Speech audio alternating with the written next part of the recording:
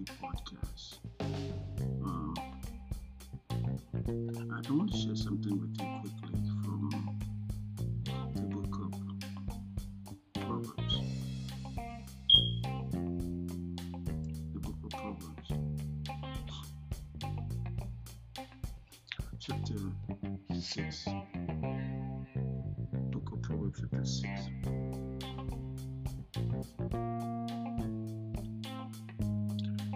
Here is the Bible. Here is what the Word of God says, warning us. People want to do things with sentiment. And if you're the type that love to do things with sentiment, you gotta be careful. Many have fallen into a pit all because of this. Now, here is the word of Solomon, chapter 6, verse 1 of Proverbs. My son, if thou be short of thy friend, if thou art striking thy hand with a stranger, thou art snared with the words of thy mouth, thou art taken with the words of thy mouth. Do this now, my son. Deliver thyself when thou art come into the hands of thy friend. Go humble thyself, and make sure thy friend. Give not sleep to thine eye, nor slumber to thine eyelids. Deliver thyself as a roe from the hand of a hunter, as a bird from the hand of a fowler. It is the excellency of the Word of God that it teaches us not only divine wisdom for another world, but most importantly, human prudence for this world, that we may hold our affairs with discretion. And this is one good rule. Many don't have that discretion.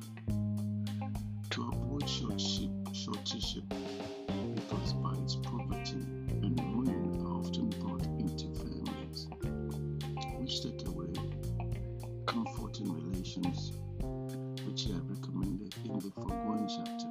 He said that we must look upon shortship as a snare and decline it accordingly. In other words, before you stand shorty for anyone, before you co-sign for anyone, think it. Don't do it under sentiment. Solomon warned us here how dangerous this is. He says it's dangerous enough for a man to be bound to his friend, though it be one who through circumstances he's well acquainted with and well assured of his sufficiency, but much more to strike the hands with a stranger, to become shorty for one who doth not know to be either evil or honest. So before you stand a shorty to someone, before you sign for someone, and say, I'm going to stand for you, make sure you know that person very well. Either you go sign on the card, or either you try to, stand in the gap for someone. Be careful with someone that you know, because that's going to be a bond between you and that person.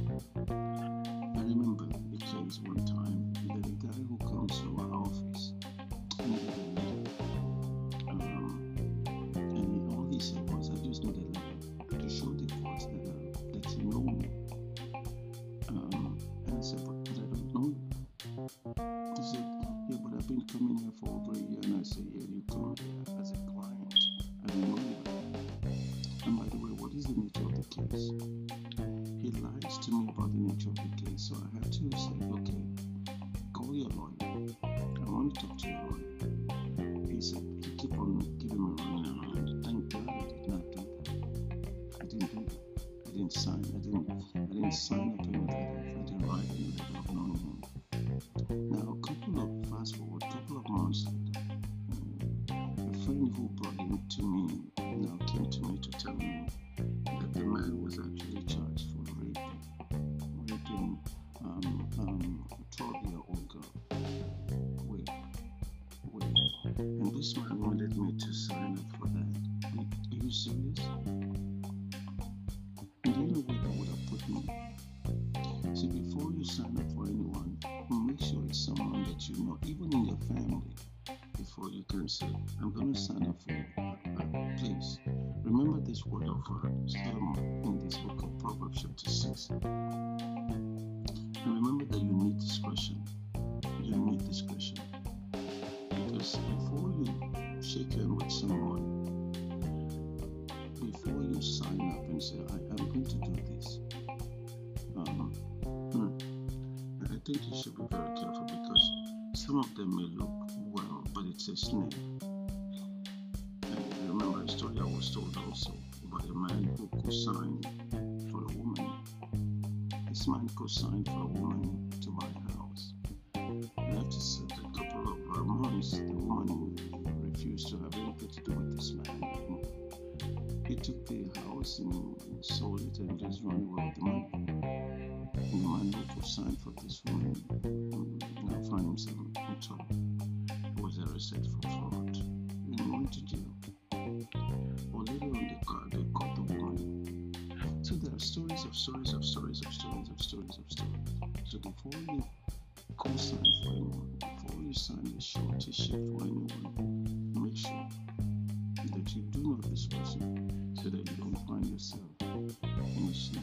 That's my word of advice to you from the book of Proverbs 56, verse 1 through 4. May God bless you, may God keep you, may God cause His face to bright, shine on you. Come